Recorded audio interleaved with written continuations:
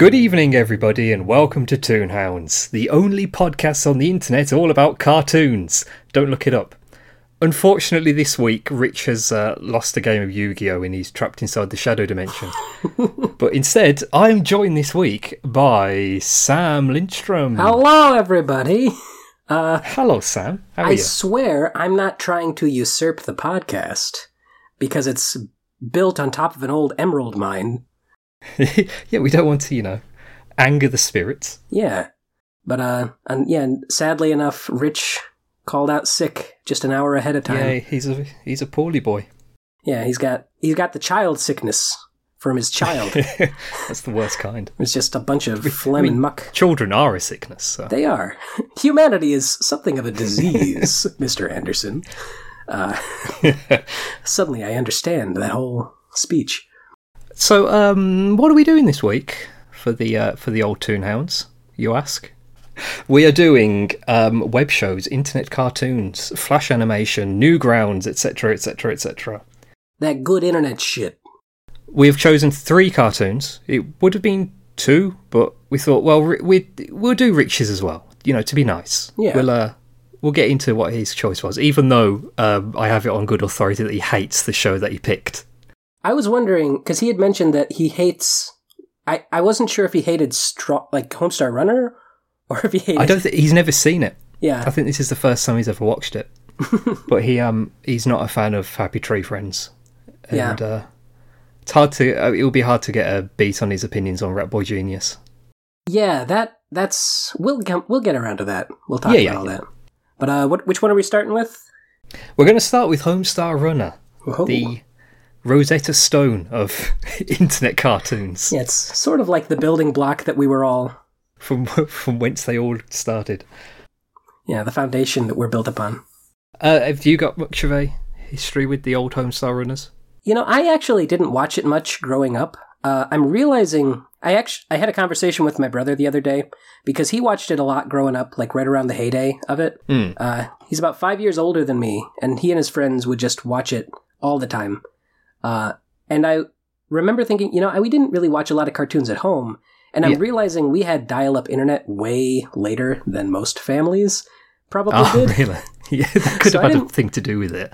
Yeah, so I didn't watch a lot of internet stuff until, like, the high school, which is, like, late aughts, early 2010s. But yeah, I eventually did watch Homestar Runner, and I'm a fan. Yeah. Yeah, I was in I was there at the time, when the new episodes were being uploaded. Started watching it in 2001, so I was. You were there in 10 the years cartoon old. trenches. Yeah. I've worked in the Homestar Runner mines. I was a member of the Wikipedia forums and everything. You went through every video to find every secret on every single video. Yeah. Doing the getting the right-clicking the flash files to go frame by frame to find the secret things, pressing tab to find the bits where you could click on something and something else would happen. It's got to be here somewhere. I feel like this kind of stuff it'll drive a person mad trying to find all the Easter eggs in Homestar Runner. There's so many of them.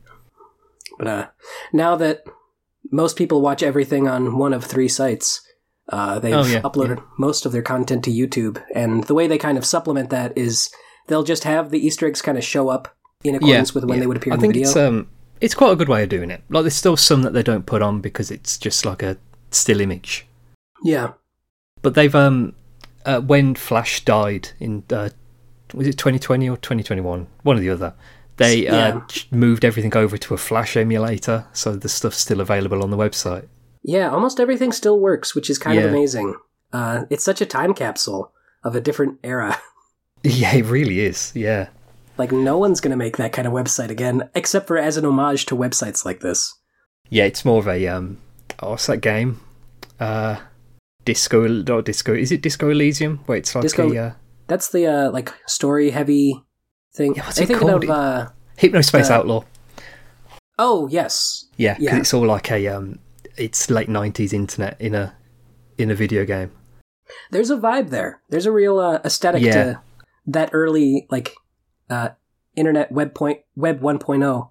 It's an aesthetic, for sure. Yeah. So I feel like this was the the early 20s, the early 2000s was like Back in the roaring 20s. It was like a transitional period between like proper TV and what we have now with Netflix and stuff. Like, I think Flash animation and things like Newgrounds and Tumblr to an extent is why TV changed. Yeah, it just changed the way that people engaged with media and made everything so much more accessible. And also, like, without the rules of, broadcasting restrictions, people can make stuff that they wouldn't otherwise be able to make. And oh, yeah.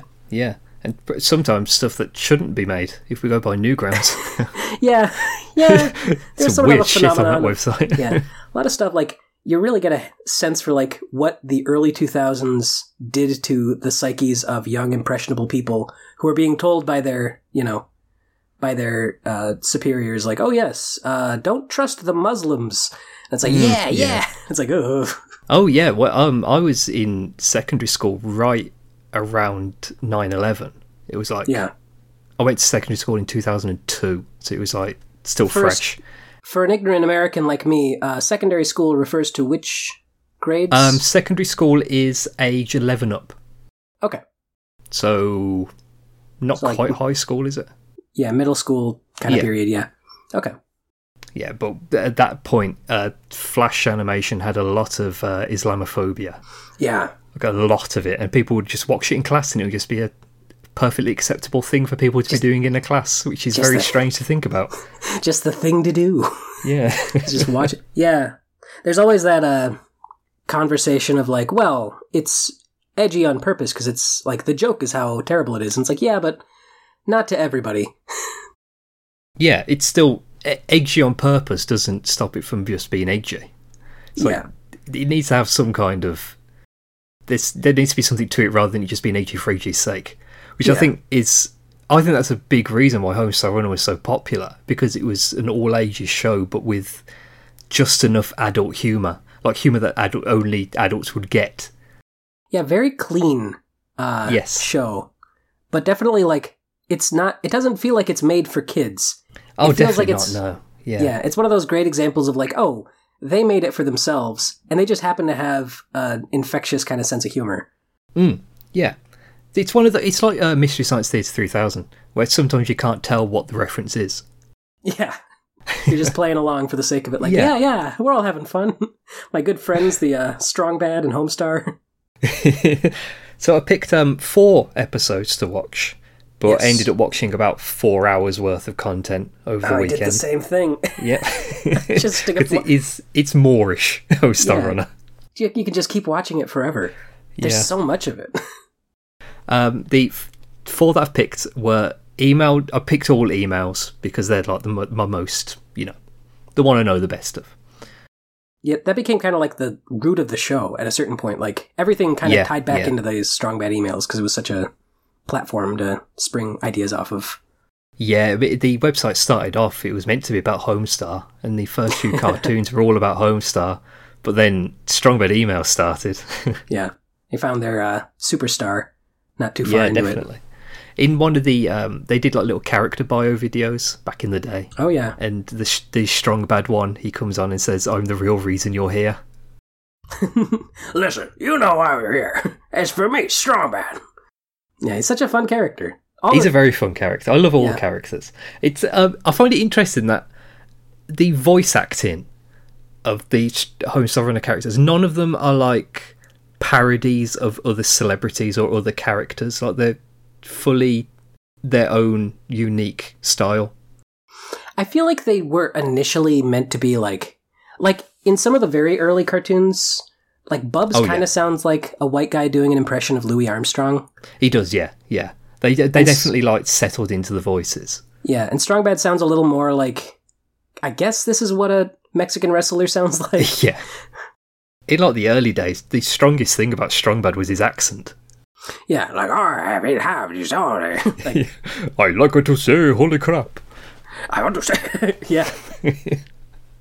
Like, even in like the very early email episodes where it sounds like he's hurting his voice trying to do Strong Bad's voice. Yeah, that's probably a part of why I had to change. Yeah. Just like, I can't do this. Yeah. But yeah, all the voices are just so fun.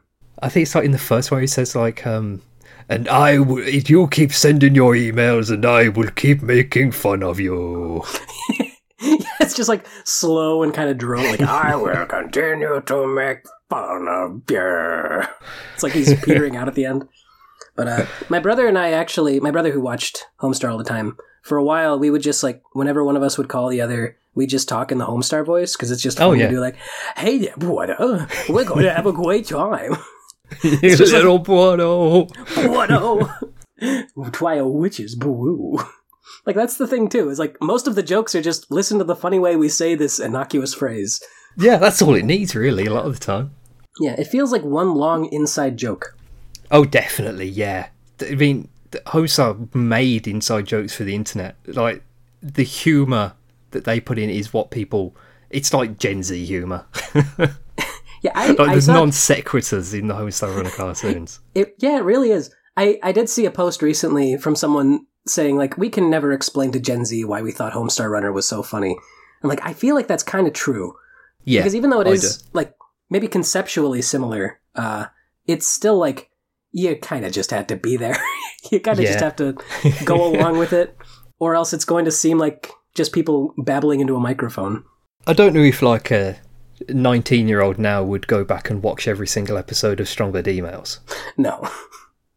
You'd have to be... Unless they were very curious. Yeah, you'd have to be carefully curated for them so they know how to kind of get them in there.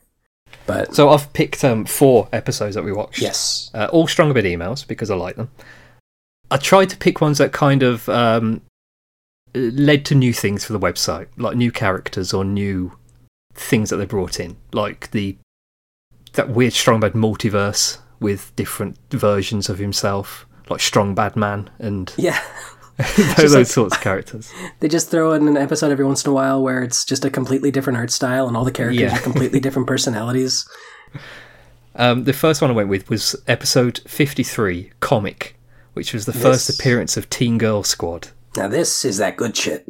This is top of the line, Homestar Runner, Teen Girl Squad. And full of jokes that have stood the test of time on the internet. Like, people still reference Arrowed. Arrowed! Yeah. Let's get ready to look so good. Every line is so... You can make a meme out of every single line of this cartoon. Even the way the ugly one says, I miss Christina. Yeah, just like kind of forgetting the name while she's saying it. Yeah. I love Teen Girl Squad. I think it's one of the best things they brought out onto Homestar. Yeah, I think it's the most consistent show for the site. Like, every single episode just builds on the last. And, like, again, like, so many lines that are just innocuous, like, doodles, basically. Because it's all framed like sketches on a piece of, like, notebook paper. And the sense of humor is kind of in line with that, where stuff just sort of happens. Like, in the background, while they're walking, there's just, like, a helicopter shooting down a seagull. Yeah, and Strongbad doing sound effects for it.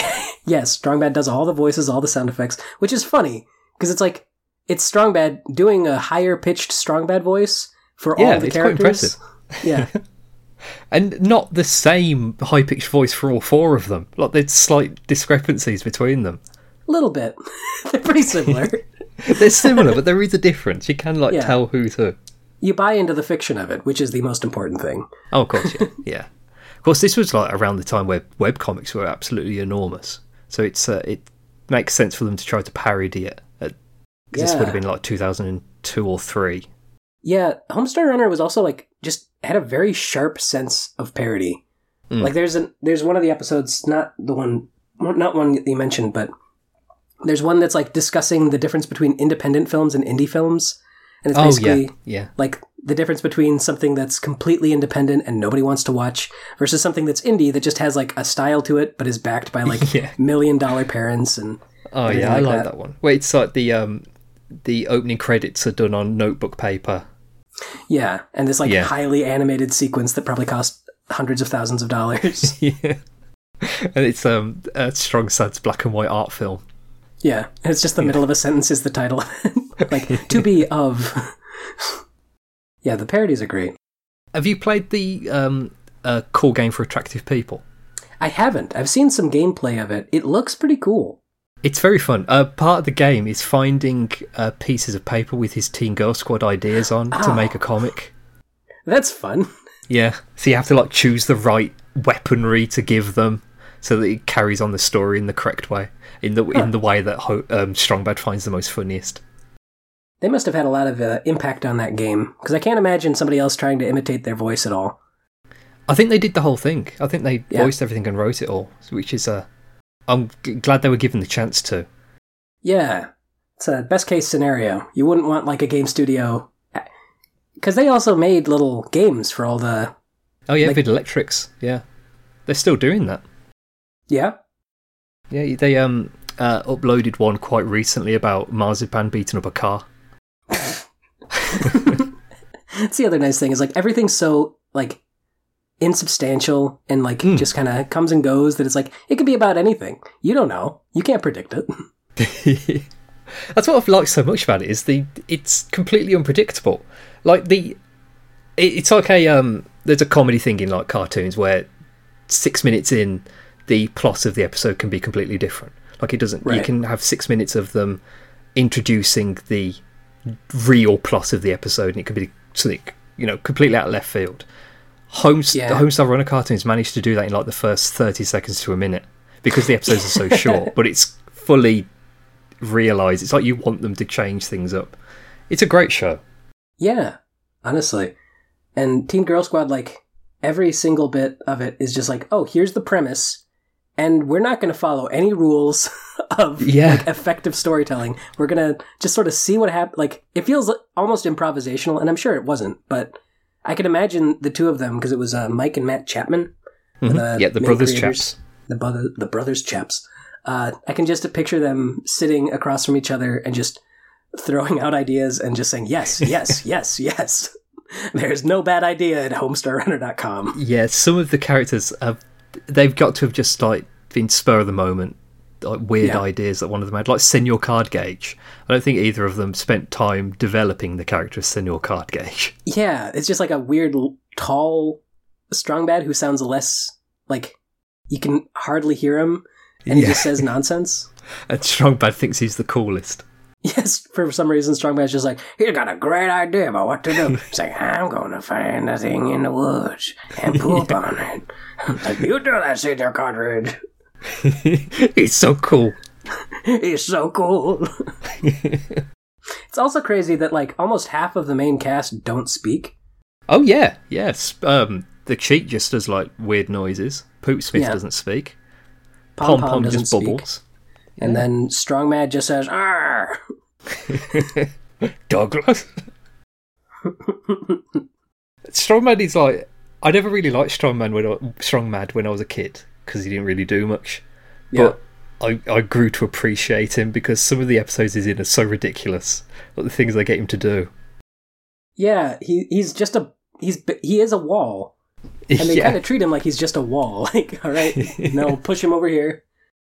There's a great one where it's Strong Mad makes stop motion animation, and he makes like this little monster that eats something and then climbs into a toilet, and they're all like, "You just keep doing what you're doing, Strong Mad. You do whatever you need to, Strong Man." Like, no one wants to bother him or upset him. And like in the most probably the most famous Strong Mad email, Trogdor. Of course, Trogdor.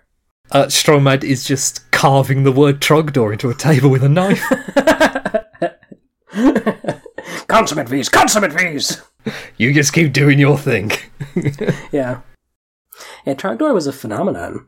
Oh, absolutely, yeah. I had the hoodie when I was like 13. Yeah. It's just like, it's such a simple joke.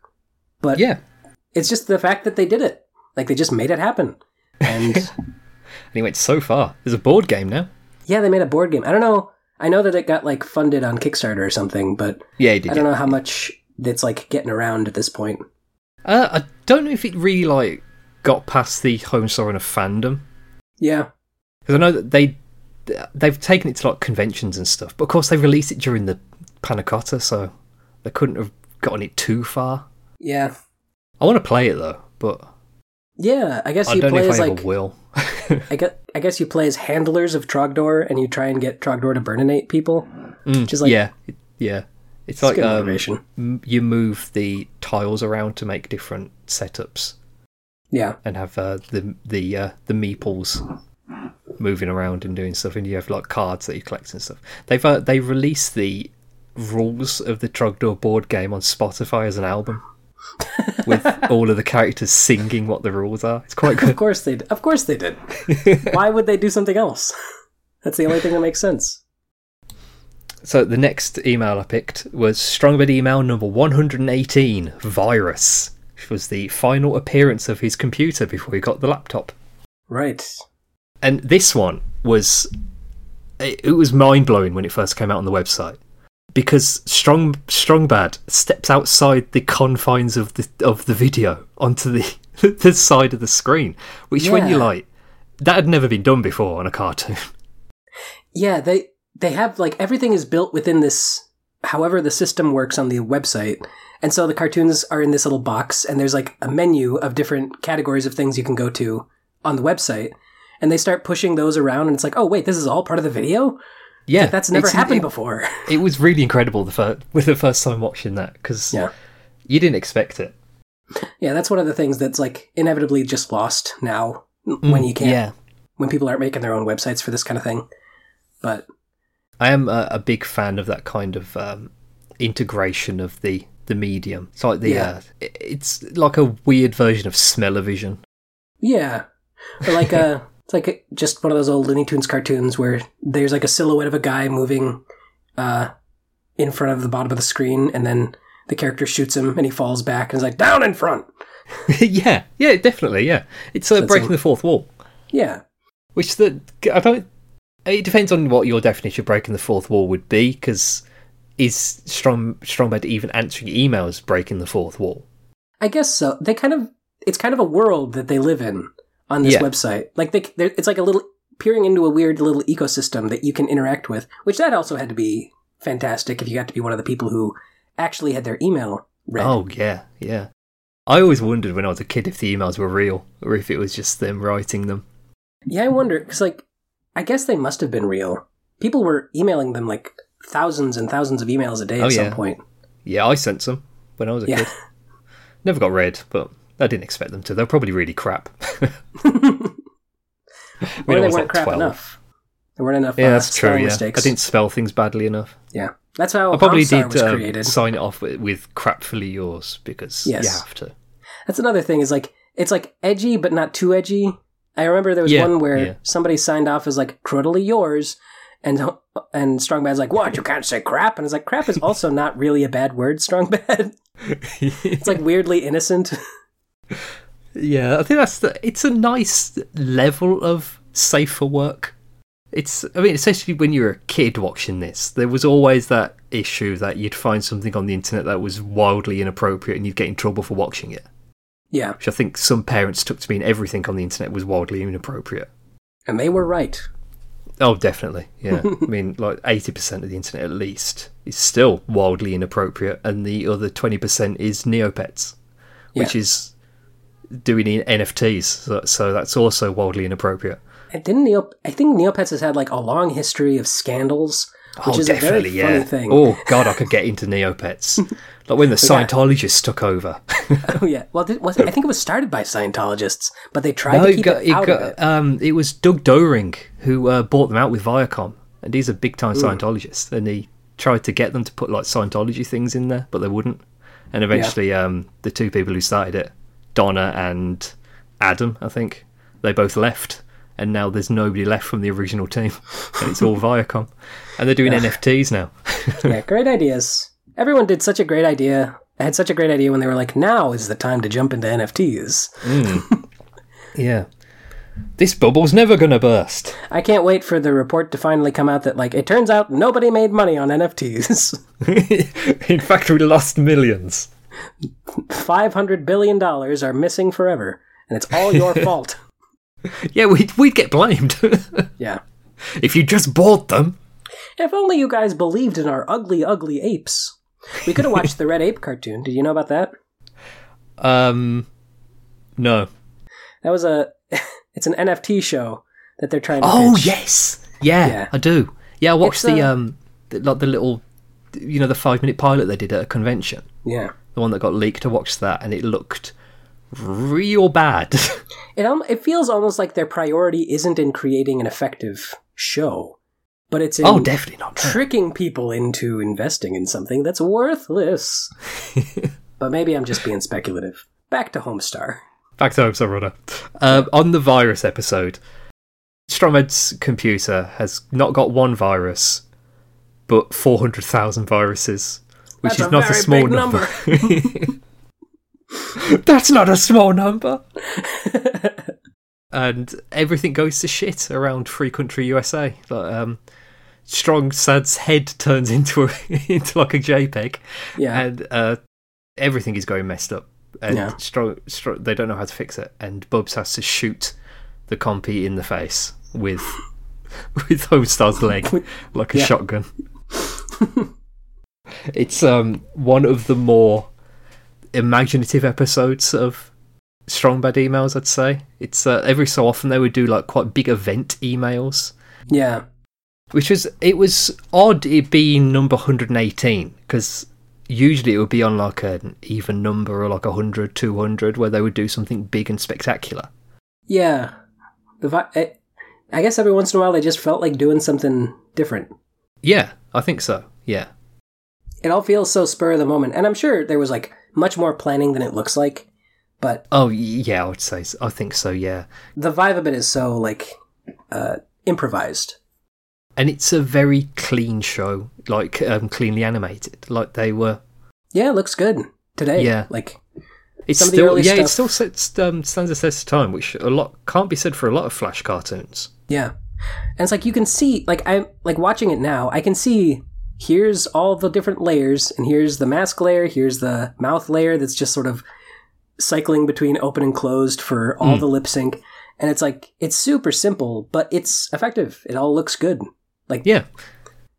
It's like when Bubs talks, it's just like the triangle of his mouth moving around. Yeah. Like every character, it feels very much like every character was designed to be as easy to work with as possible. Like they're all very simple shapes that are just kind of like floating on top of each other. They all follow that rule of things being recognisable by silhouette as well. Yeah, it's good silhouettes. It always is highlighted in the Halloween episodes. Yeah. Those are worth watching. Like if you didn't watch any of the other cartoons on Homestar Run, it's worth going through the Halloween episodes.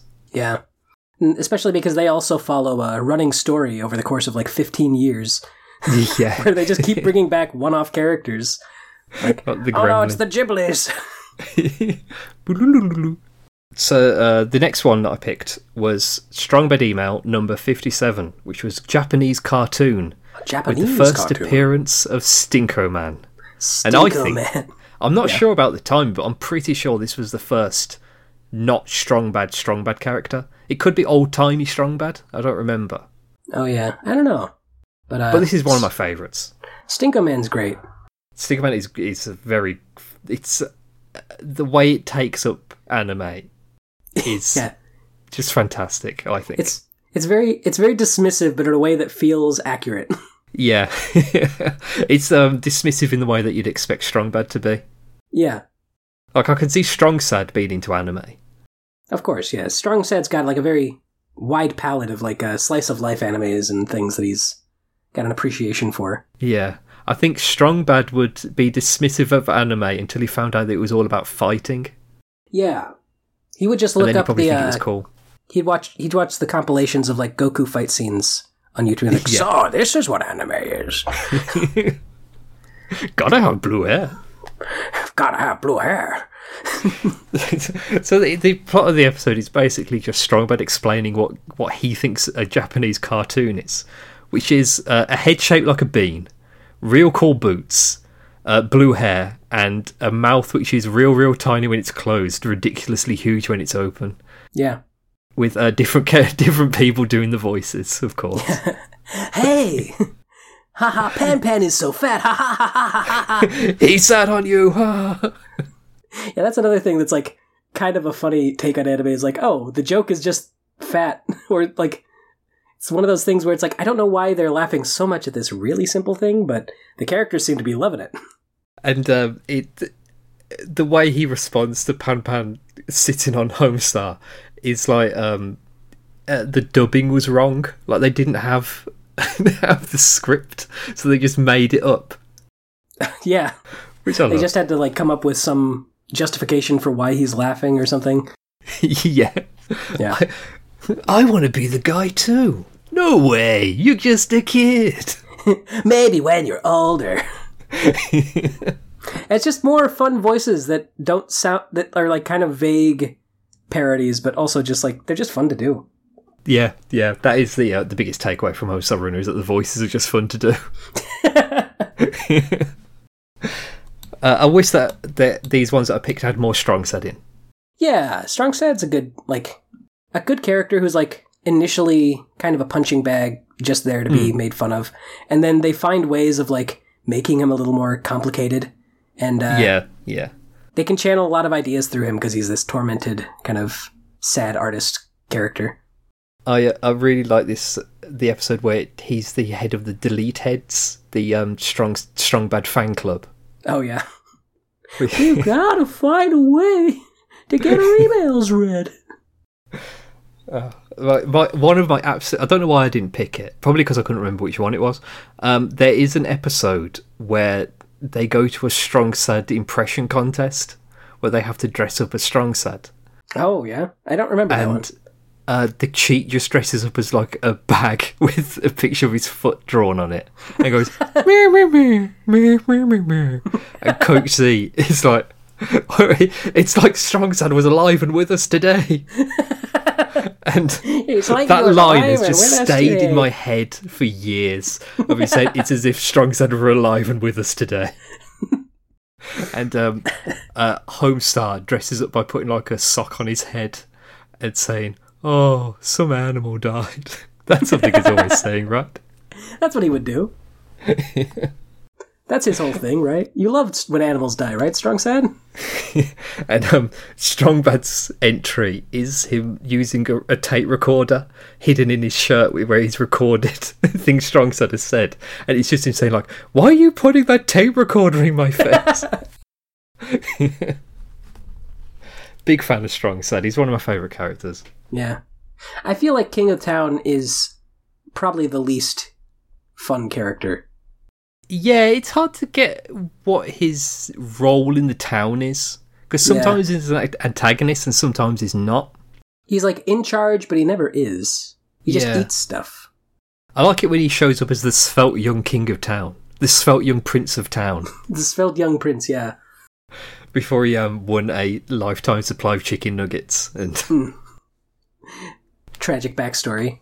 the last email that I picked was Strongbed email number 80, Stunt Double, which is That's the what's first great. appearance of Dangeresque.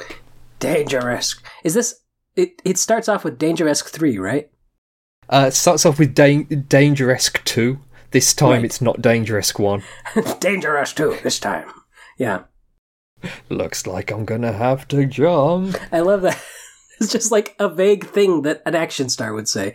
Looks like I'm gonna have to jump. Like he's not sure what he's saying while he's saying it. One of my favourite tropes in cartoons are the characters making a movie or making their own cartoon. Yeah, that's I always love it fun. every time it happens. And I this guess- is a great example. Yeah, it's like you kind of get to see a creative mind analyzing what they already do. Yeah. But yeah, It's Dangeresque is a cop or a detective or a private investigator or just a vague action hero type who teams up with... He's played by Strongbad, and he's Of course, teamed of up course. with Ronaldo, who's played by Coach Z, who is wearing a turban and a fez at the same time. yeah, he's got a fez on top of a turban. To I don't think it's this one where he's trying to get the formula. It's a tape, isn't it, that he's getting for this episode? Yeah, he's like, I wonder where that tape is, and it's on the ground behind him. Yeah, and so stars in the shot, and he gets shocked and has to move out of the way. Yeah, that's fun too. Is just like seeing them intentionally create a scenario where the characters are acting like they're poorly putting together a movie. Yeah, Where it takes more effort from the Brothers Chaps to make that happen. It's a nice one, this one, to see the creative process of them answering an email. Yeah. Of it starting off being about stunt doubles and them extrapolating this into the Danger-esque series. Yeah. Which eventually it was one of the levels in the video game, was Danger-esque 3. Oh, so good. They did eventually do Danger-esque 3 in 3D. Thank God. Finally. There's I think there's one other animated Danger-esque, which was Danger-esque 2, where Homestar also plays Danger-esque. Right, there's 2 Danger-esques, and it's like, now hold on, Danger-esque. It's like, wah, wah, wah. They start playing slap ball. It's like, what is your major malfunction? Yeah. I work alone, except for when I work with someone else, which is all the time. There's a great one in the sequel where Strongman is meant to be like a silhouette in the background, and they just painted in black. Yeah, there's like a behind-the-scenes photo where the cheat is painting Strongman all the way black, as opposed to just having a shadow.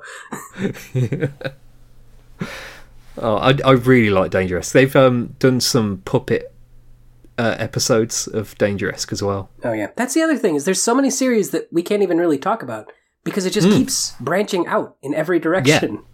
Yeah. There's a lot of Homestar Runner, like a surprising amount. So they basically stopped doing their episodes in 2014. There's still an enormous amount of content. And they do still occasionally release like a classic cartoon. They do, yeah. Oftentimes it's with the understanding that the characters are like saying, "Oh yeah, we haven't done this in a while." Like there's so many Strongman emails that start with him dusting off the computer because it's been a while between emails. Yeah. Because they've been doing it for so long. Yeah, they I think they quit doing them because both of them had had kids and they needed like better income because they were getting all the money from merchandising. Because that's something about Homestar as well. There's absolutely no adverts on it at all. Like they never had sponsorships or anything. It's always been through the merchandising. But they quit doing it so they could get jobs at Yo Gabba Gabba. Yeah, they worked on a bunch of different shows. I think Mike worked on Gravity Falls. Yeah, he did. Which is great. Yeah. And worked on Yo Gabba Gabba, and a few other shows. I know that they also had a short-run series for Disney that was called Two More Eggs. Did you ever see that? I don't know this, no. Yeah, it was like 50 short episodes that was just like made for the internet, for like the Disney Channel. Oh, really? Like the Disney Channel's YouTube channel. And it's just called Two More Eggs. And it's just basically a new... It's very similar to Homestar Runner. Like, it's clear that this is like their way of making stuff. Where they just have a series of cartoons with like a handful of different characters in similar situations and just iterating on the same jokes over and over. But it's fun. I might look that up.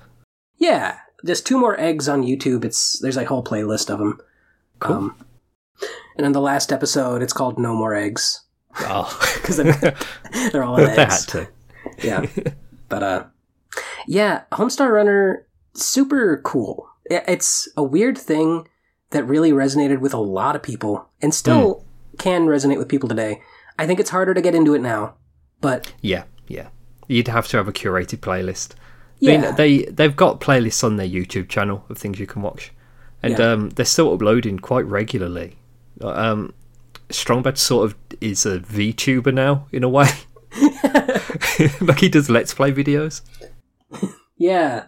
Or he does like drawing practices. Just like simple videos that he can just kind of like put out there without too much production. Which is, that's the way people make money off of YouTube. You kind of gotta find a way of making that work. So, but yeah. Yeah, I still wish them all the best in their future endeavours. Oh, absolutely. And I wish they would write a book. You mean Homestar wins the gold? Well, maybe, yeah. I always think they've got like the comedic brain to be able to get a new story out into the world, and I think a book or a comic would be a good way of doing that.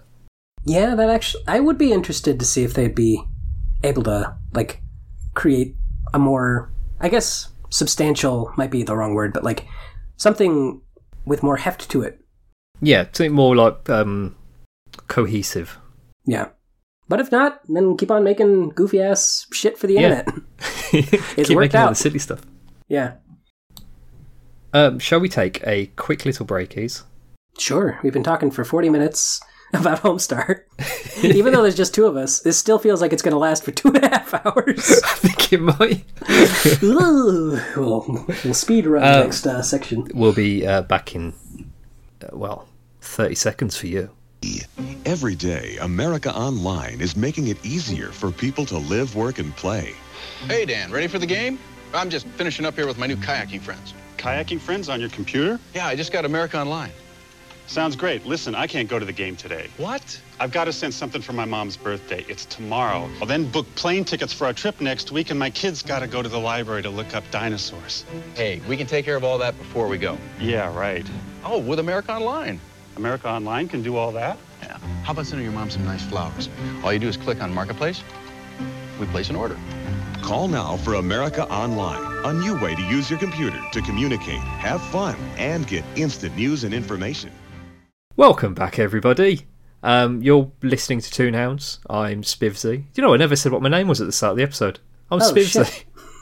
Hello. I was going to say, I appreciate you giving them a little welcome back as if, like, they get to the ad break and they're like, all right, well, I'm going to put this away for a while.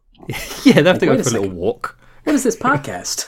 What is it doing on my phone? Yeah, I always like that when people say, if you're just tuning in the middle of a podcast. Like, how would they just be tuning in? It's a podcast. Just a bunch of old fogies and their radio habits. You don't understand the youths of today. We were just complaining about TikTok. Well, we're complaining about how good it is. If you want to sponsor us, TikTok. Yeah, TikTok. I know you guys need some exposure. Yeah. So, I mean, I haven't got an account, so... Yeah, TikTok. Spivsy doesn't have an account, so maybe you should sponsor his podcast. Yeah, it does make sense. Anyway, we're going on to the next set of cartoon in our little web show. What cartoon are we doing this time, Sam? So the cartoon I brought in was a little thing called Rat Boy Genius. And I don't know if we need to go through every single one, because they're kind of all over the place. But I, just for posterity's sake, I'll say I proposed 7 cartoons for Rich and Spivsy to watch. They are Starship Genius 7, Young Mouthbottom, Rat Boy Genius Dreams Minecraft Episode 2, Galactic Superheroes 3, Little King John the Flood Part 7, Happy Man 13, Washington, D.C., Starship Genius 4, 7-8 Don't Be Late, and the Rat Boy Genius theme song video. Which sounds like a lot.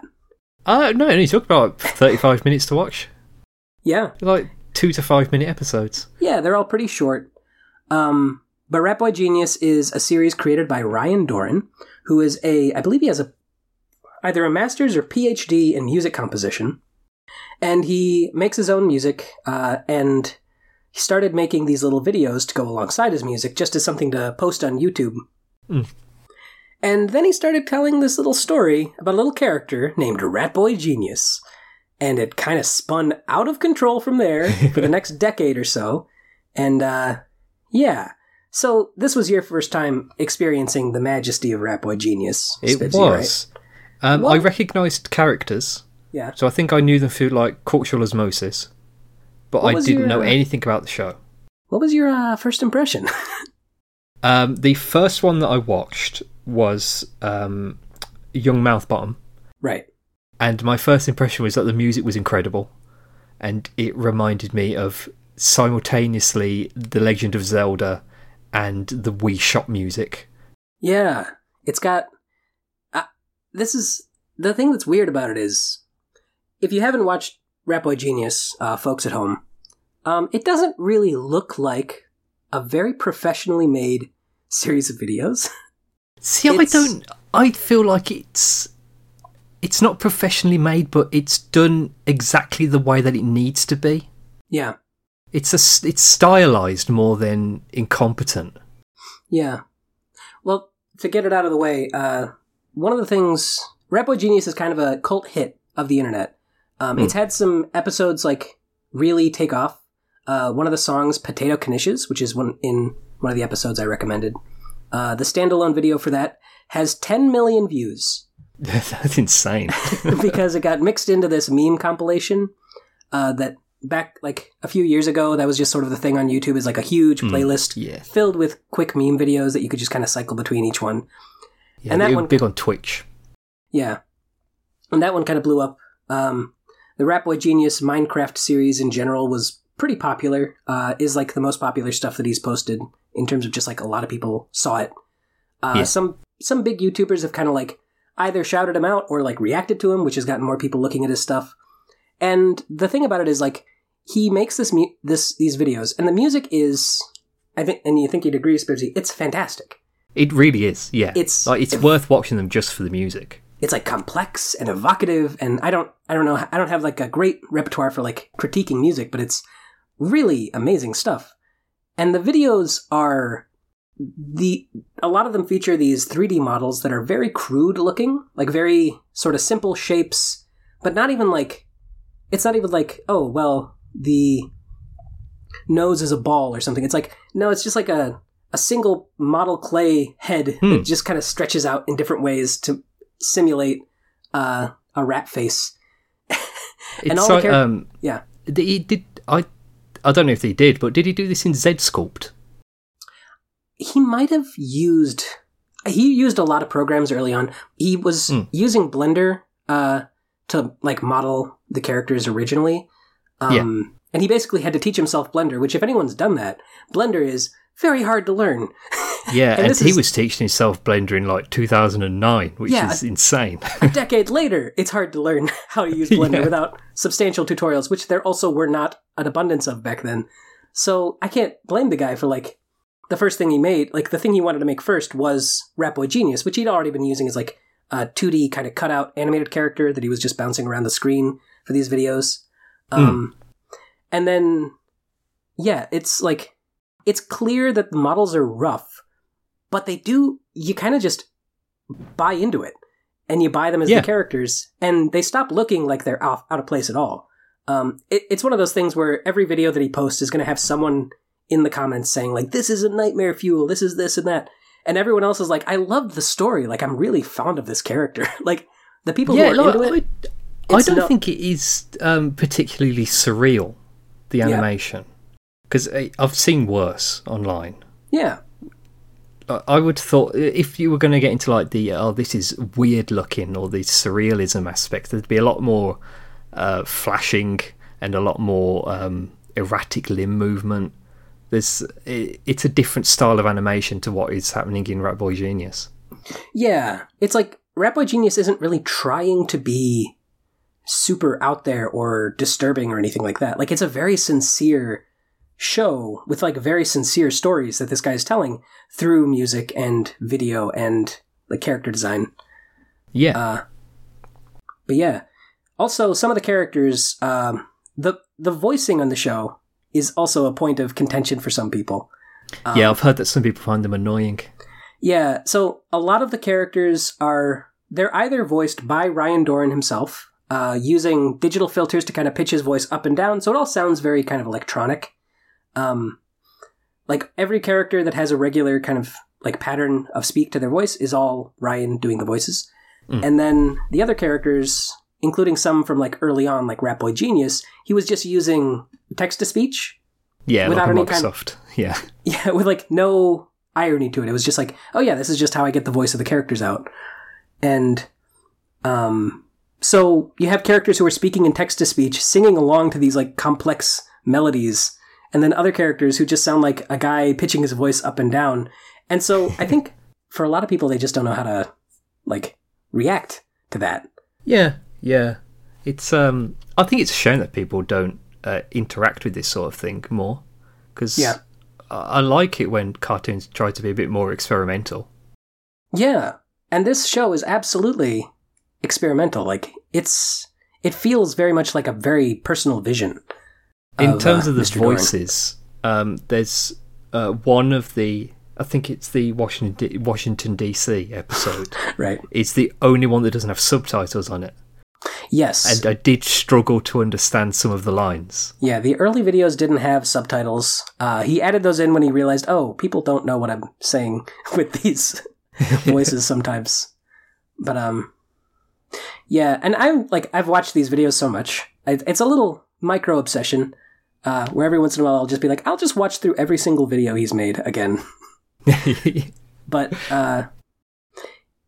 I'm used to it enough where like I understand them perfectly. But yeah, first time watching it, it's tough to really gauge some of the dictations.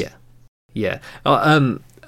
Watching these 7 that you picked, I didn't deviate and watch any others. So like kind of a pure, like, chaotic experience of just like bouncing around to different episodes. But I kind of got what was happening. Like, I still sort of understood the plot. Yeah. I didn't have too much difficulty with it. Right. Yeah, it's not like the stories are kind of straightforward, but they're just like a lot of choices are made that are kind of surprising.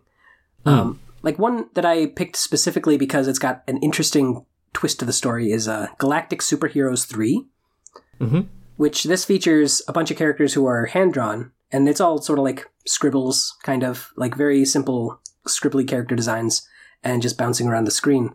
But these characters are galactic superheroes. They travel across the galaxy to save a sort of... I guess they're there to save the status quo of the nature of the universe. Yeah. In this case, the Fish Eater is introduced, Mr. Fish Eater, who's this giant, like, nightmare snake who just sings about eating every fish he can. And then all the fish are like, oh no, we need to do something about this. Let's go to the big fish boss. And the big fish boss has the great line, the galaxy is for fish. We must stop him from eating all our fish so that we can complete my master plan. And,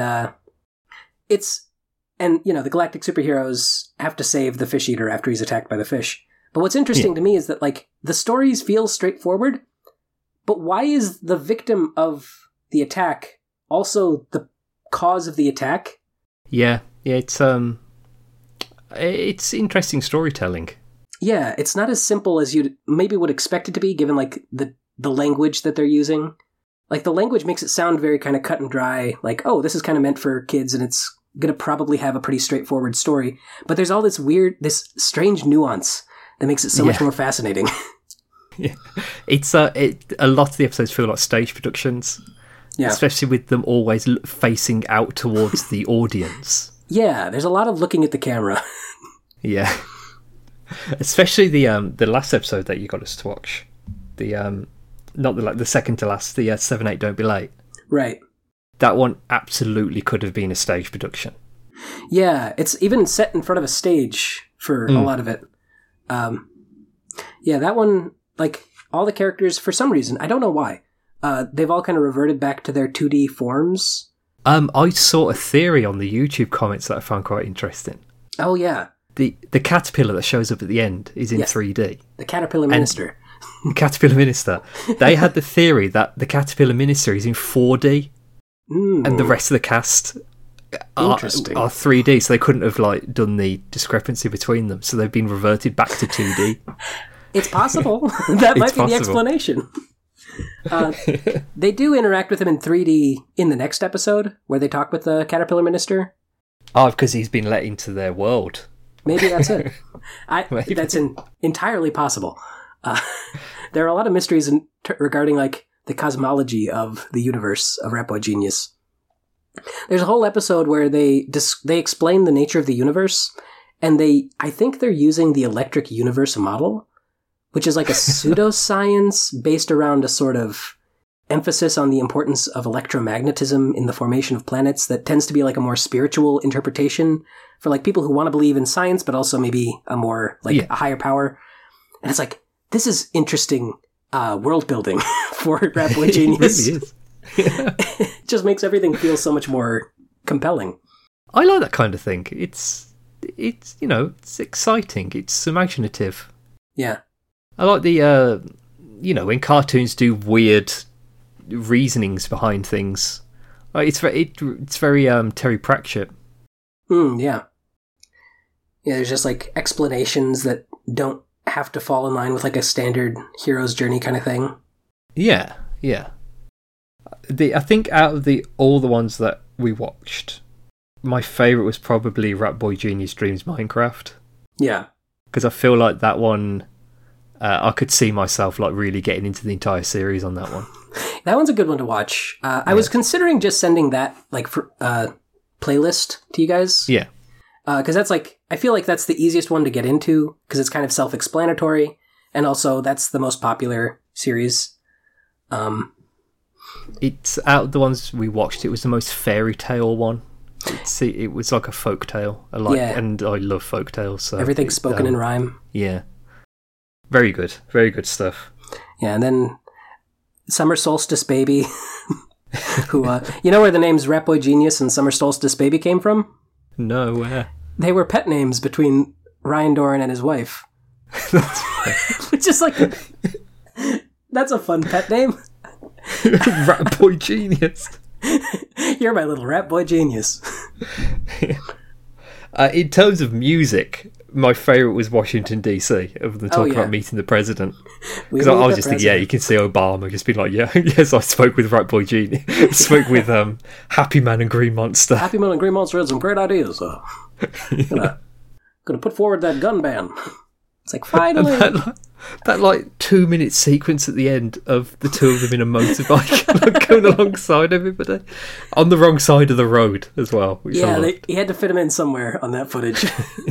It's just live action footage of a motorbike parade going down Washington's DC, and they just have Happy Man and Green Monster riding side saddle on their little CG bike, and it's just sort of tilting around to try and match the camera movements. It's very good. Yeah. I did enjoy his attempts at matching camera movements, especially in the Minecraft videos. Yeah, that's something that he said is because he's acknowledged oh yeah, I know my stuff doesn't look traditionally it doesn't match all the standards people have for most animated characters, but I try and learn and get better at something with every video. And there's a huge growth throughout the whole series.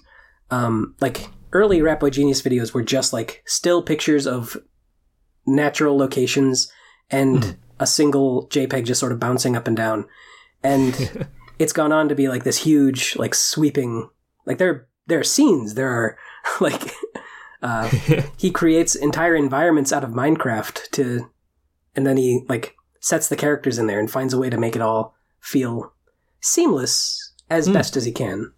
I liked in the Minecraft ones that he uses mods and texture packs to make it seem Minecraft but not Minecraft. Yeah. It's got a very unique vibe to it because of that. Yeah. And I liked that I could recognise most of the most of the mods as well. He used Tekkit for most of it.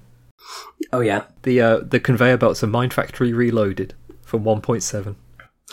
Oh, and did you know the reason why the song Potato Knishes, which was the big hit, do you know where the idea for that song came from? No, I don't. So there's an hour and a half interview with Ryan Doran that was done by a college radio station. He's posted up the whole interview in 3 parts on his channel, and they ask a lot of questions. And one of the questions is what's the thing with Potato Knishes? What's all about? Just explain some of the stuff about that. And he says, well, there's these certain elements that aren't Potato Knishes, but they look like them. And so because Little King John is a sort of a mirrored version of Rat Boy Genius, and Rat Boy Genius just kind of creates his own world and does whatever he wants. He'll say, I'm riding my little red buggy, and then there's a little red buggy underneath him, and he can just drive wherever. But in Little King John's world, he's living in Minecraft, which does have rules, and so he's desperately trying to control the world in the same way, but because he's working with limited tools and parameters, he has to make up his own explanation of things. So and it's that's so much for that's very existential. Yeah. He thinks about these characters a lot. He's thought all the way through who are these people and what are they all about. And Little King John is the big standout character that people love. Yeah, I felt for him watching the episodes. Just this childish king who's I will take whatever I want. You will be my bride. It's kind of unnerving, but on purpose. Yeah, I mean, I've only watched 2 episodes, but I didn't get the sense that he was a bad villain. I just got the sense of misunderstood. Yeah, he's kind of pathetic. Yeah. We've had an email about Rat Boy Genius, which I think goes into that a bit. Oh yeah. Yeah, but we'll get to that later. Do you have any other thoughts? I've kind of dominated this part of the conversation just because I've wanted to talk about Rat Boy Genius for a long time. Do you have any other like thoughts or questions or anything about the series from what you've seen so far? Was it ever more grounded than it ended up being? Because the most like realistic thing that happened is the existence of the United States of America. Right. Like the rest of what I watched was very dreamlike. So I'm just wondering, was the dreamlike status of the show more a thing that evolved over time, or is it like that from the beginning? So the original like Rat Boy Genius cartoons were him set over like either photographs or like footage of live action like outdoor locations, and he would like interact. Like there's a very cute video where he's like chasing around animals and he's having to like animate Rat Boy Genius to like ride a horse, even though it's just footage of a horse and Rat Boy Genius is kind of sliding around on top of him, and he's like interacting with these real world things. And there's like the episode where he becomes CG. They frame it as Rat Boy Genius created himself a new body. So it's like, wow. Like he's the head of Rat Boy Genius Studios, which they imply is like the YouTube channel. So it's like there's kind of an implication that their stories are partially a production that the team is putting on, but also actual things that are happening to them. So that's very much like what I said about it being a stage production.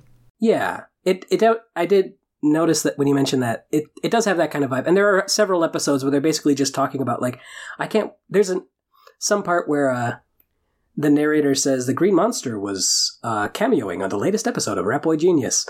I was like, this episode? So that's a lot. That's the kind of humor that I'm into. Yeah, there are funny moments throughout that are like intentional. Just here's a fun joke. It's not like very joke heavy, but every once in a while it's like, oh, you sassy little boy, Mr. Doran. Good job. I think this is the sort of thing that I'll go back and watch more of. I would recommend, like, if you're interested in this much, I'd recommend just like watching some different like series, some playlists of like the different. I don't think I'd go through the whole thing. Yeah, because it looks like there's about 6 million episodes. Yeah, there's like 80 some cartoons with Rat Boy Genius in them, and some of them are like 10 minutes long. So it can take some time, but I would recommend it to people who are interested in something interesting and maybe not the sort of thing you'd see on TV. Yeah. But saying that, I did get some Adult Swim vibes when I first started watching it. Thought I can see this being on at like 1 a.m. Yeah, I guess it could be. Adult Swim would be kind of like the one bastion where something like this could potentially find a wider like TV audience. I mean, that, what is it, 6 ounce mouse? Yes. If 6 ounce mouse could be on TV, then Rat Boy Genius could actually absolutely fit there. Yeah. Prime time. But that's another thing is like, he's so connected to the world. Like he's gone on record saying like, listen, I would like it to have this like, to bring more people in to make it a certain way. But also this is kind of like my thing. Like, yeah, I can appreciate that. Yeah, he's like, this is sort of, I just do this, every step of it is kind of this process. And ideally the way he wants his episodes to work is like, he comes up with the music and the story and the characters and everything kind of in one cohesive process. And so I can't imagine this being anything more than it is, which is just like, here's this thing, there's always going to be an audience for it, and it's always going to be niche, but it's very much his vision. I'm a huge fan, really like it. I'm glad that it exists. I know there's like a strong community of like younger folks who use Rat Boy Genius to like make fan art for it and all that kind of thing, and that's just such a nice thing. Yeah, it's just a weird thing that resonates with people and resonates with me. I definitely recommend giving it a shot. It's not necessarily for everyone, but it might be for you. Yeah, give it a go. I enjoyed it. Yeah. Rich enjoyed it. Notoriously hard to police. Spivsy is always getting super critical. It's all I ever do. Just complain constantly. But Rich probably liked it, and if he didn't like it, then, come defend yourself. Yeah. Step into the ring of your own podcast. If you didn't like it, don't listen to him. It's good. Yeah. He's wrong if he disagrees. And he's not here to defend himself. Yeah. Speaking of Rich, should we talk about his choice? Yeah, I think we should give some time to Happy Tree Friends. Yes, we watched 4 episodes of Happy Tree Friends, which were ones that Rich said he remembers the most. But he's not a fan of the show, which I found quite funny. Yeah, he said, what did he say? These are my 4 that I most remember, but also work to turn me off web shorts. So these ones really stood out to him and also convinced him I shouldn't be watching this. Yeah. I was such a big fan of Happy Tree Friends when it was airing. Yeah, huge. I was like one of the weirdos on DeviantArt with fan characters and everything. Oh, that's so sweet. Yeah. I had a badger called Stripes. Ooh. That's a great thing about this show. Since it's like such a formulaic character design, it's a lot of room for OCs. Oh, yeah. Yeah, there's a huge OC community for Happy Tree Friends. It was big back in the day, but it's still big now. Like, really? if you, if you go onto the comments on YouTube under the episodes, it skews young, surprisingly. Like, there's a lot of teenagers who are really into Happy Tree Friends, and they, like, make up their own characters and have, like, RP groups and everything. It's not too surprising. Like, I feel like it definitely resonates the most with, like, that kind of tween teen demographic. Yeah. The Jonan Vasquez era. Yeah. That's sort like, of if you were 14 in 2004 and you were into Johnny the Homicidal Maniac, you probably watched Happy Tree Friends.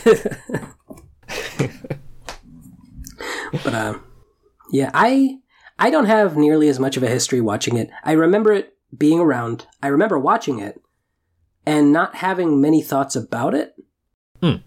I didn't really expect I would enjoy it going back to it for this. Like, I was expecting... Oh, yeah. Like, I watched Homestar Runner pretty regularly. I knew Rat Boy Genius, but Happy Tree Friends I hadn't touched in a long time. And I watched it and I was like, oh, these are just well-made. Yeah, I laughed in a couple of parts. Yeah, these are like solid cartoons. Silent cartoons. Like, the characters don't have to speak because everything's portrayed visually, and there's a lot of, like, clever gags that don't all revolve around gruesome gore. A lot of them do. I was expecting the gimmick of gore to be, like, way more defining than it is.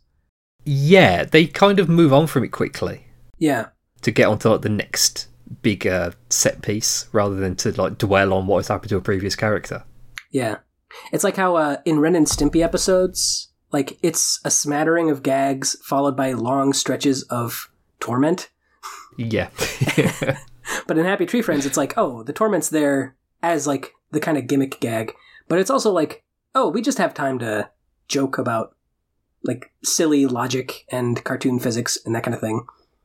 Yeah, that's what I like about it's the physics in these cartoons that I think are the most interesting part of them. Yeah. Like, there's one episode we watched called Breaking Wind, where Splendid the Super Squirrel, his book flies away in a tornado, and I was absolutely convinced that somebody was going to get, like, chopped in half by a paper cut. That could happen. But it doesn't happen. No, it doesn't happen. Yeah, instead he's just like, a paper flies in his face so he doesn't see as he, like, smashes through someone and obliterates them. Yeah, like I've complained before about the idea of Superman, but he's bad. Keeps being made over and over and over again. This is kind of a fresh take on that, though. It is, because he's Superman, but he's bad, but he's trying not to be. He's just incredibly clumsy. Yeah, he's not, like, malicious. He just isn't really that careful, which is also a terrifying idea of Superman just not really watching what he's doing. Do you remember any of the other episodes from watching it before? I don't remember the episodes individually. I remember all the characters. Like, every character that I saw, because I went and watched some more of these just for the sake of it. But I, like, remembered all the character designs, which is interesting. I didn't know the names, but all the voices and the vibe of it definitely stuck out in my memory. I tried to remember some of the voices after watching one episode, to remember the names after watching one episode, and I managed to remember every single one of them. So you've got much more connection to this. Yeah, I was really deep into the fandom. Yeah. There's some episodes that have, like, just stuck in my mind for all this time, since, like, you know, the 10-15 years since it came out. Yeah. Like, there's one episode where Disco Bear thinks that he's losing his hair, so he buys hair tonic and splashes it on his face, and hair grows on his eyes. Of course. And there's this, like, horrifying scene of him, like, picking up a razor blade to shave his eyes. Shave his eyes off. And that has just stayed in my mind. Yeah, there's so many like really evocative images in these cartoons. Yeah. Like they're not satisfied with just like, oh no, blood and guts and bones. It's like, oh no, there's a lot of eyeball play in these cartoons. Oh yeah. And spines get used a lot as well. Yeah. There's one of the ones I just sort of watched for the sake of it was like an airplane theme. And at the end, the airplane's going down, and one of the people tries to jump out, but they don't have a parachute. And the G-force, like, pushes the skin of their face off of their head and makes a parachute out of their face. And they fall into a bush. It's like, that's some real... And apparently the main animator, Ken Navarro, I think?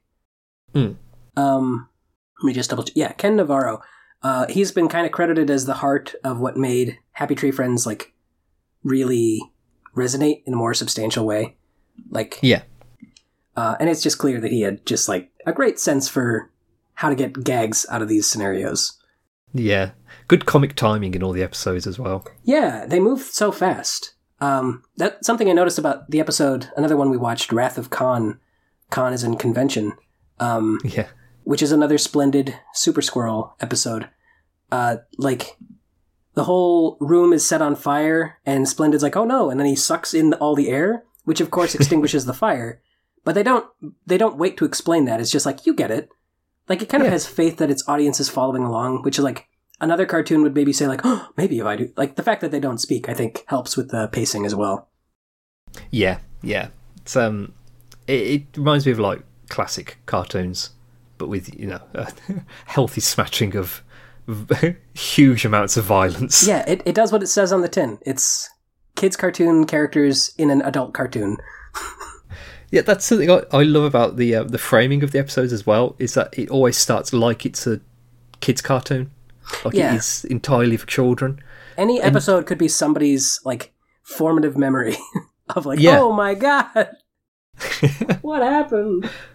And a lot of the main cast, apart from maybe Pop and Cub, Lumpy the Moose, and Splendid, don't have set ages that they are portraying. Like, sometimes they're really young children, other times they're like school age, and other times they're adults. Which I think is quite interesting that they've managed to switch between it from episode to episode. Yeah, it never feels out of place. Like, there's enough characters that feel like they could be young, or could be older, or could be this or that, where you can just put them in whatever situation. Like, you don't even really need that many characters, because some of them kind of fit the same role, but they all do have distinct personalities. And so they all kind of bring their own vibe to the episode. Yeah, and there's a couple of characters who will like dominate the episode whenever they turn up.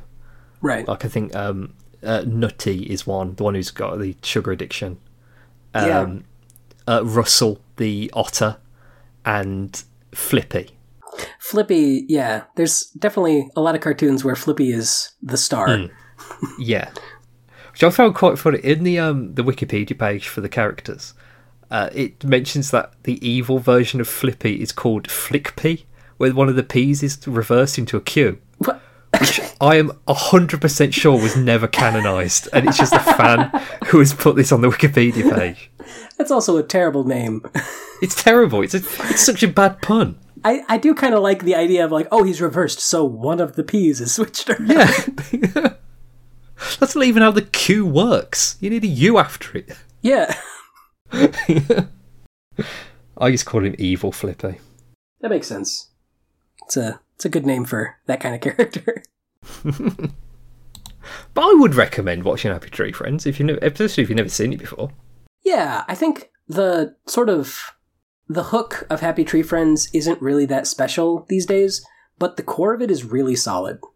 Yeah, it's well animated. The characters are likable. Yeah. It's got really funny violence. Yeah, honestly, it's funnier than... It's not just, like, edgy. It's also just, like... Yeah. It's just silly and fun and over the top. It's, season 1 of South Park edgy. Yeah. It still feels like there's lines that they don't cross, kind of. Yeah. But, like, you don't exactly know where those lines are, so it still might surprise you.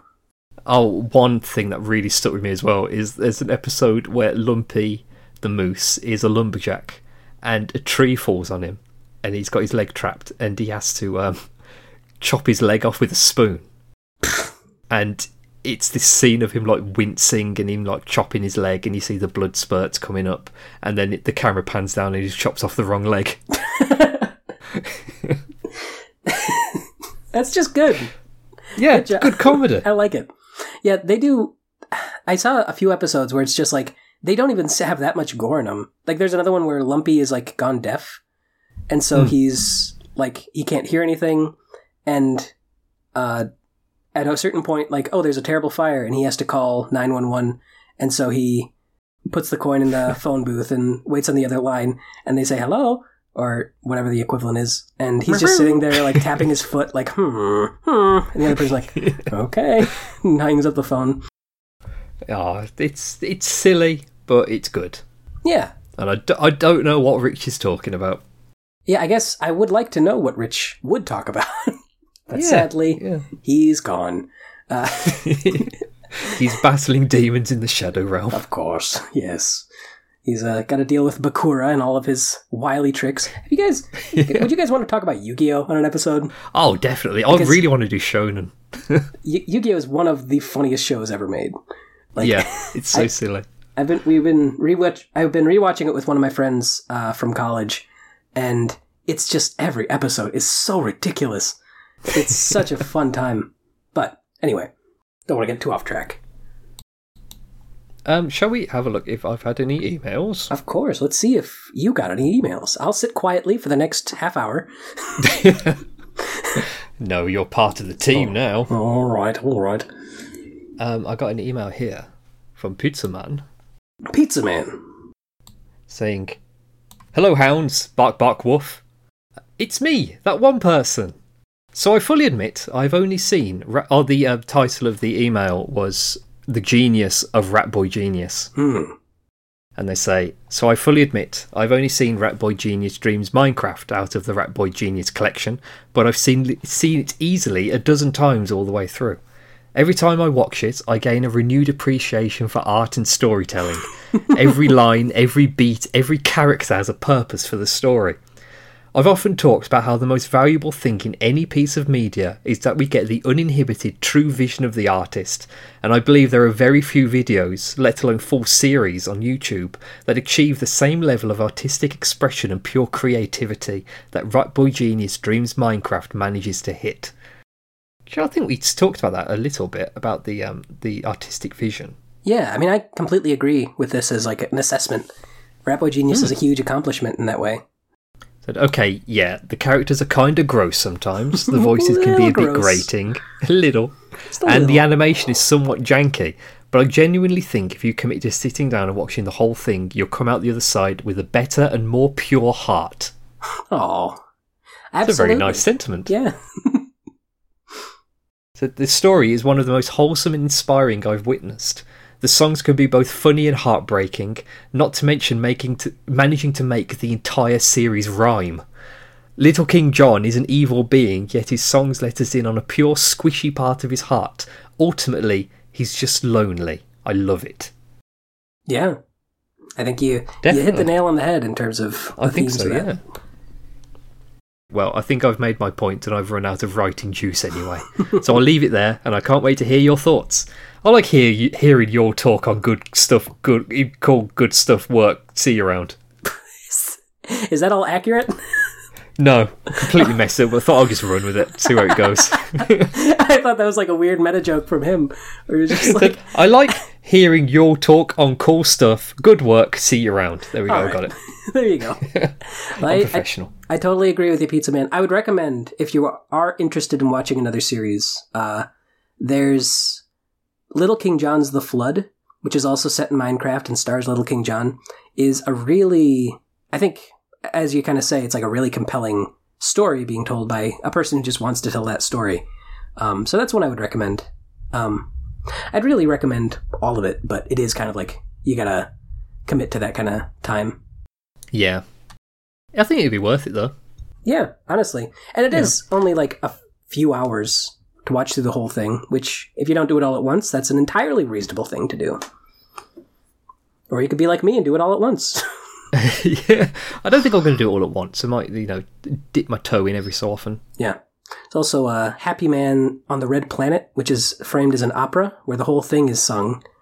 And it has like a kind of cliffhanger ending because he didn't want to finish it until he had like the right tools to really make it what he wanted. And it's clear that he has like a lot of passion for that series, but he hasn't gone back to it, but there's hints that he might, which has Rat Boy heads like me very excited. Is that what the fandom's called? I hope not. Rat heads. That's a rat heads. Hey, you're rat heads. You want to watch some Rat Boy Genius? But yeah. I got another email from somebody called Gabriella who wants me to do art for her in the price range of $500 to $7,000, which I'm not entirely sure that Gabriella is who she says she is. So, interesting.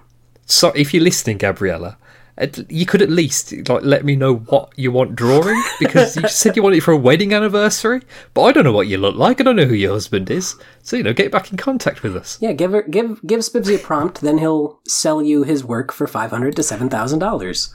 Yeah, that's such a huge gap between those two numbers. Yeah, I feel like you would commit to one or the other. Yeah. $7,000. I'll draw you as a dog for $7,000. Hell yeah. I've got an email here from Metroid Mike. Metroid Mike. He says, "What's that over there, Corporal? Down Periscope. Why, sir, it's the Toonhounds. God help us all." Good morning / afternoon, gentlemen. It's afternoon for me. It's afternoon for me, but different afternoon. It's barely sub-afternoon. Yeah. As I sit in my work car while it's pouring rain, I remembered something I thought I'd bring up from the 3D animation episode. Gaither's Pond. Ooh. I'm assuming it's Gaithers, could be Gators. It's Gaithers. I think it is Gaither's Pond. Yeah. Because I've seen it before. It's a paragon of terrible 3D animation. What a fun ride into Christian cartoons that is.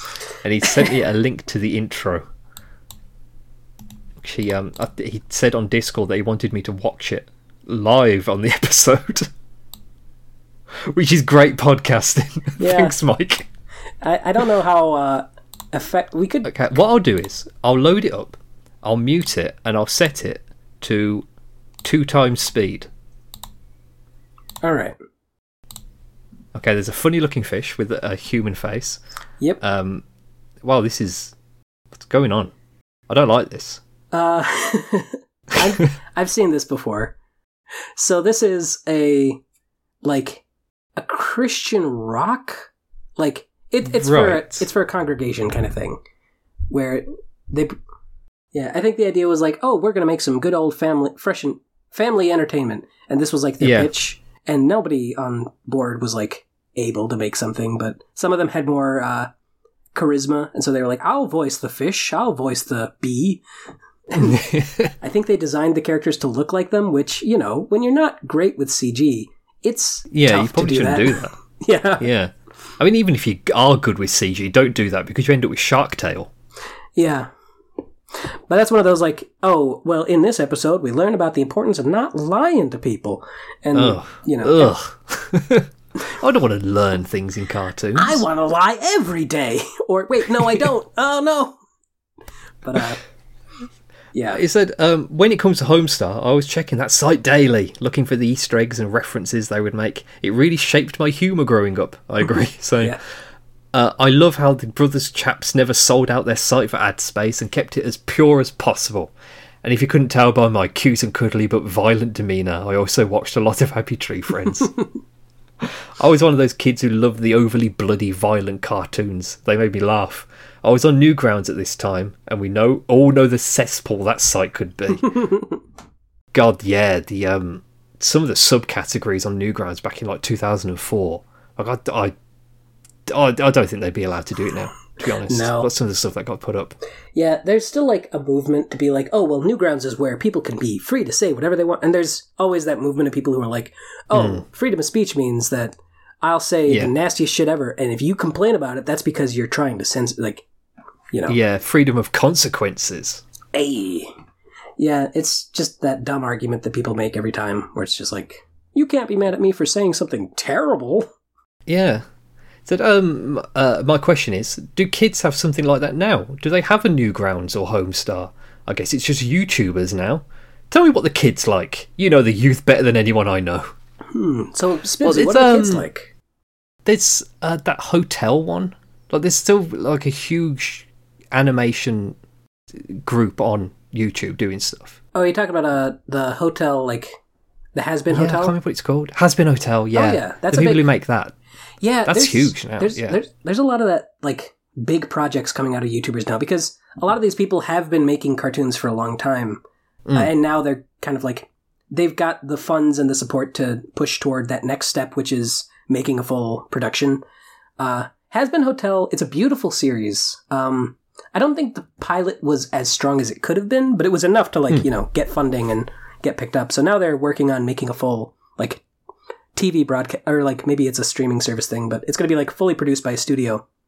That's cool. I'm glad they've gotten to that point. Yeah, and they've got another series called Hell of a Boss that's on, that's just on YouTube. But it's got like big name, like it's got Richard Horvitz as one of the characters. Oh, really? It's like they got full like professional actors and things working on it, and it looks great. Like the style is absolutely perfect. Yeah. I recognise the characters from Hell of a Boss more than Has Been Hotel. Yeah, those are more like, they've been releasing episodes of that, whereas Has Been Hotel is still in this kind of production cycle to eventually come out in full glory. But yeah, that's one of those things where it's like every design is like super horny.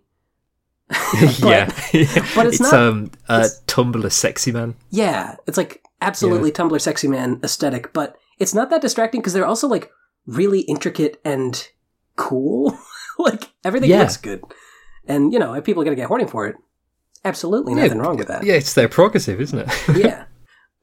I do sometimes think that they designed the characters with Tumblr Sexy Man in mind, because they hit all of the beats.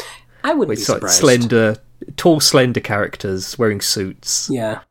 Like, with very expressive, furry adjacent designs too. I know that Vivian Madrano, who is the head creator behind those shows, her big claim to fame before those was a music video for like a Shakira song that she just animated to. And it's just a big like furry party of a bunch of furry characters. And people loved it. Yeah. And it became kind of like... I can understand why. Yeah. People like furries. They sure do. And, but yeah, shows like that. I know Smiling Friends was basically just Zach Hadel and Michael Cusack, who are both internet content creators. It's a very literal translation of their sensibilities on a TV show, and that's a big accomplishment in that kind of sense. It's like a small team coming together to make something. But yeah, also there's 1,000 things. there's so much content now. Yeah. Kids are watching everything. And it's available on so many different platforms as well. Yeah. Like there's all kinds of stuff that is just like freely available, like on TikTok or Instagram or Twitter or YouTube or whatever. Our next email is from Aaron. Our handsome intern. Said, hey there, hi Toonsters plus Sam, which is Toonster this time. Toonsters. It's everybody's favourite handsome intern here. So I'm still not entirely sure how Homestar Runner almost completely missed my radar as a man who is also 30, especially because towards the tail end of middle school into high school, a vast majority of my entertainment came from Flash games and cartoons. Definitely the same. Yeah. Said, while I have more fond memories of playing things like Interactive Buddy and weirdly in-depth unofficial Balloon Fight RPG, I watched and rewatched a number of Flash animations in my youth. The ones that probably left the biggest impression on me were the Ark and Kerrigan shorts by the Flash artist Legendary Frog. I remember these. I remember watching these. It was... They did a music video about The Legend of Zelda. That's the one I most remember. What's where it was like again? the Link Pick Up Your Sword. Ark and Kerrigan by Legendary Frog. Okay. And the one thing I really remember of it was a character listening to the theme music from Kingdom Hearts on a radio and singing along. And every time I play Kingdom Hearts, I think about that video. Yeah, this whole... Again, like, I didn't see a lot of internet stuff until, like, the 2010s. So this kind of thing kind of passed me by. But I could definitely see this being one of those things that you just watch over and over again because it's like that kind of humor that you just get attached to when you're younger. Oh yeah, definitely. So it's ingrained in me so much that my father, who can blue screen a computer with a single key press, occasionally references it from time to time to me by telling me, "Don't think about pi," which I'm sure is a hilarious reference. It was the biggest thing back in the day. It was on all the t-shirts. So aside from what you've covered in the episode, are there any Flash games or animations that you have particularly fond memories of? Flash games more than animation for me, because that was like most of my gaming in the early 2010s was games on Congregate.com and addicting games. Oh, I played a lot of addicting games. That was classic computer lab, not doing my assignment. Going on addictinggames.com. Playing those... for some reason, there were loads of games about roller coasters. Yeah, it was like a thing back in like 2005. Everybody had a roller coaster game. Was it like a strange little roller coaster? Or... It was like jumping the carts on the track, like avoiding obstacles. This sounds like there was at least 5 different versions of it. Yeah. It sounds like either it was a huge thing or it was a tiny thing, but it just happened to be what you were playing all the time. So it felt like it was everywhere. Yeah. For Flash animation, though, I used to watch a lot of Bonus Stage, which I don't even think is available online anymore. Bonus Stage. It was very Homestar adjacent. If you can find it, I'd be impressed. I think it's like kind of oval heads with like spiky hair. Yeah, there's a playlist here. A ginger kid and one with long blonde hair. Right. Yeah. Yeah, I used to watch that a lot. There I was love the show looking at Waterman. this stuff because it's just like, oh man, this is such a time, such a mood.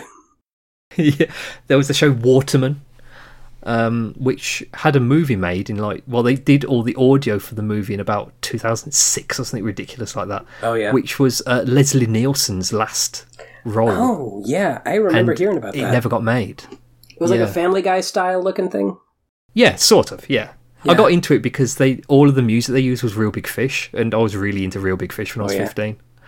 So I liked Waterman. There's Perfect Kirby, which was a very crudely animated series on Newgrounds.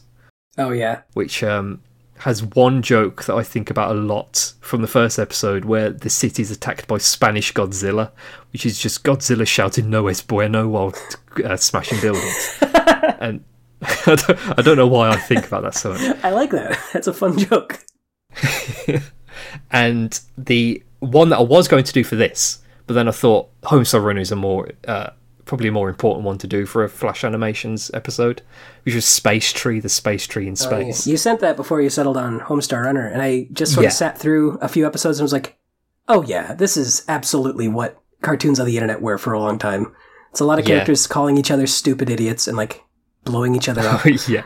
And I love Space Tree. I've watched the whole thing through like 5 times. Ed Atlin, who made the series, still does like random weird shit on YouTube and Twitter, which is I think one of his most viewed videos is a picture of him drawing a picture of Jesus and then trying to give the picture of Jesus a drink of orange juice, and it got so many hate comments that it's really fun. That's like vintage internet. Yeah, definitely. Yeah. I didn't watch as much stuff online back then as I would have if I had a computer that didn't sound like the devil every time I tried to use it. But I remember one of the earlier things that I got into. You ever heard of rathergood.com? Oh yeah, I know Rather Good. Yeah, the guy in that was in the band 7 Seconds of Love. Yes. And there was like Tales from the Blood and the Tales monkeys. from the Blood. Episode 3, Ocelots in High. Like just a bunch of like cutout stock images and crudely drawn MS Paint drawings bouncing around to me like, yay, I'm the Blood. Yeah. I loved Rather Good back in the day. And We Like the Moon. Yeah. We Like the Moon was on Rock Band. It was one of the downloadable songs. They turned it into the Quiznos mascot. Yes, they did. It was Innocent Smoothies here. Oh, yeah. Yeah, and I can't remember the name, but it was like a milkshake company where it's like you made your own milkshake in a smoothie maker, and it was the cats from Rather Good were the mascots. Yeah. He made so many, like, music videos that are legitimately very fun to watch. Because it's like a ska band, what was the band name again? 7 Seconds of Love. Yeah. It's like the first drink of the day, and flip out like a ninja. That was one of those. Gonna flip out like a ninja, because that's what ninjas do. It's like there's no point to it. It's just fun and just like images bouncing back and forth. Yeah, Charlie the Unicorn, all of, what's his name? There was Weeble as well. Weeble stuff. I watched a lot of that. Yeah. We did Weeble and Bob, and the Bagger song was his. Oh, yeah. You know, Bagger, that one. Like, that's what the internet was built on. Yep. Yeah. All the stuff from Film Cow, so like Charlie the Unicorn, the llamas with hats, all that stuff. Yeah. It's like, it's that sort of thing that looks like sort of dumb viral nonsense material, and then you watch another episode and like, oh god, they're talking about like all kinds of terrible things. Yeah. Like this. What else is there? I can never say his name right, but Neil Cicierega. Oh yeah. His Animutation series on Albino Black Sheep, where he would take foreign music and put animation to it. Yeah. Are very fun to watch. Very impressive stuff. Yeah, that's the thing. There's so many talented people who just posted whatever online. Yeah. Oh yeah, he made and the some of Ultimate them would Showdown. post like one thing. Oh yeah, yeah. And didn't he also make people who would post like one thing and then disappear into the ether and would never make anything else again? And didn't he also make Harry Potter Puppet Pals? Yeah, he did. Yeah, that was his. That guy was all over the place. Yeah, he still is. Yeah, he does the mouth sounds stuff now. He's remix albums. Yeah. There's David Firth. He made Salad Fingers and a bunch of other stuff. Oh yeah, he did Burnt Face Man. Yeah, Burnt Face Man. Hello, I'm Burnt Face Man. Next week. There's Harry Partridge is still doing stuff. Yeah, Harry Partridge. Who are some other ones? Yotam Peril is always great. Yeah, he's working on Jellystone now. He did work. I think he's stopped working on Jellystone. He worked on it for like the first season, and now he's just back to doing his own stuff. And it's just like, man, everything he does is great. It is, yeah. I remember I followed him on DeviantArt back when he got like just hit 100,000 subscribers. Yeah.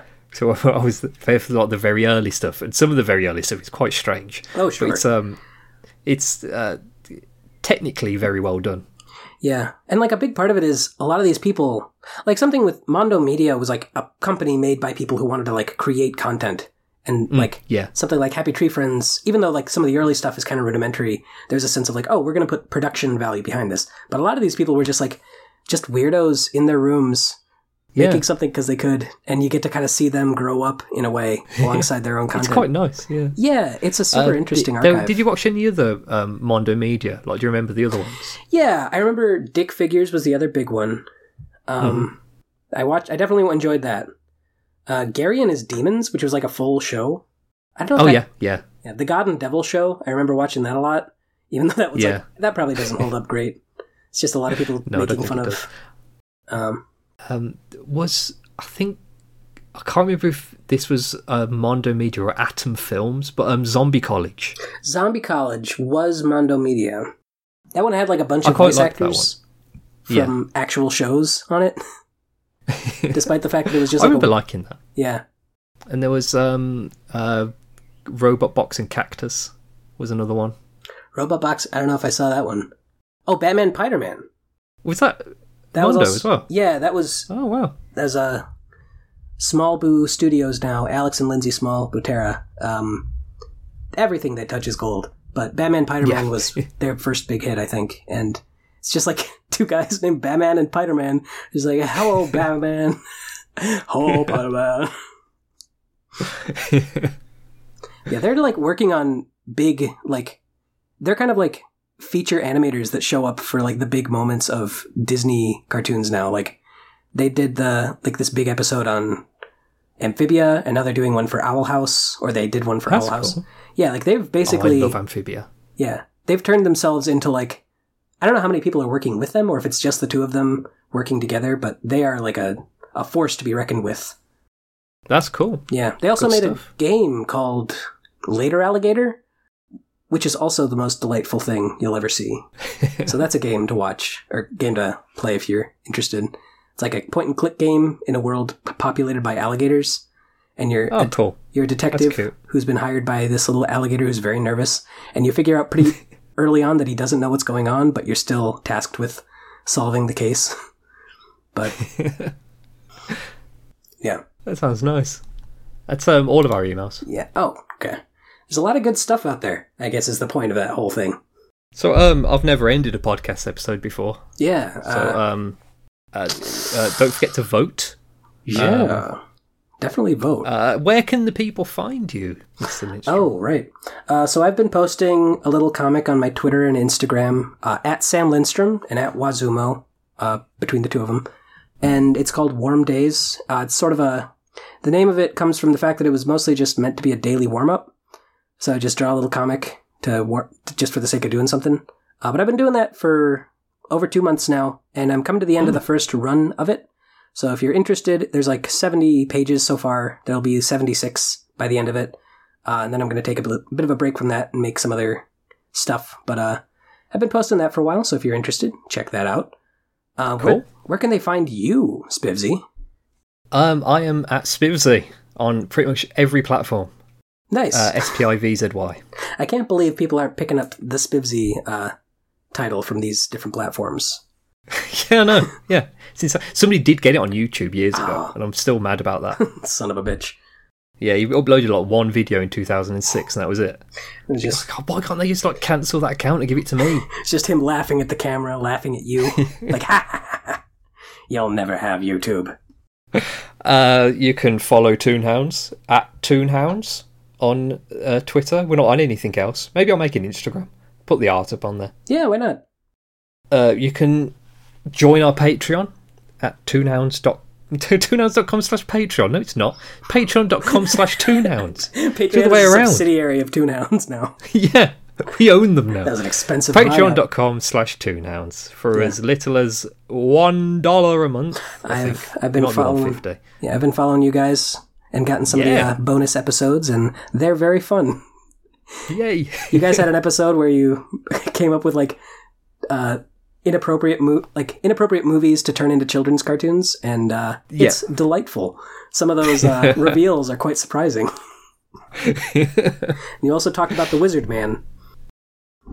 Did we? Yeah, the crazy Wizard Man from the comic. Oh yeah, Stardust. Yeah. I've forgotten. That was a long It time was ago. only about a week ago. So yeah, join our Patreon and get all that wild, wacky content. Yeah. Good stuff. Rich sends his love, I'm sure. And we send love to Rich. We're going to set up a Ouija board and try to get in contact with him from beyond the veil. We're not going to set up like a Kickstarter for him to get well. We're going to set up a Ouija board and get all the We're going spirits to on the drag sun. him up from the depths, Yeah. and he will be joining us, I'm sure. Yeah. I don't know what the next week's episode is going to be. Still figuring that out. But, keep tuned in. Tune in, hound those feeds. Oh, too clever. Thanks for listening. Have a good day. Do your bed. Get your bed all tidied up before you go to sleep, because it's nice to have a fresh, clean bed. Yeah. Future you will thank you. Yeah. Have fun doing whatever you choose to do with the rest of your day. Love life. Live, laugh, love. That'd be Toonhounds. that'd be a great sign off for the podcast. Live, laugh, love from Toonhounds. Live, laugh, love from your friends at Toonhounds. So long.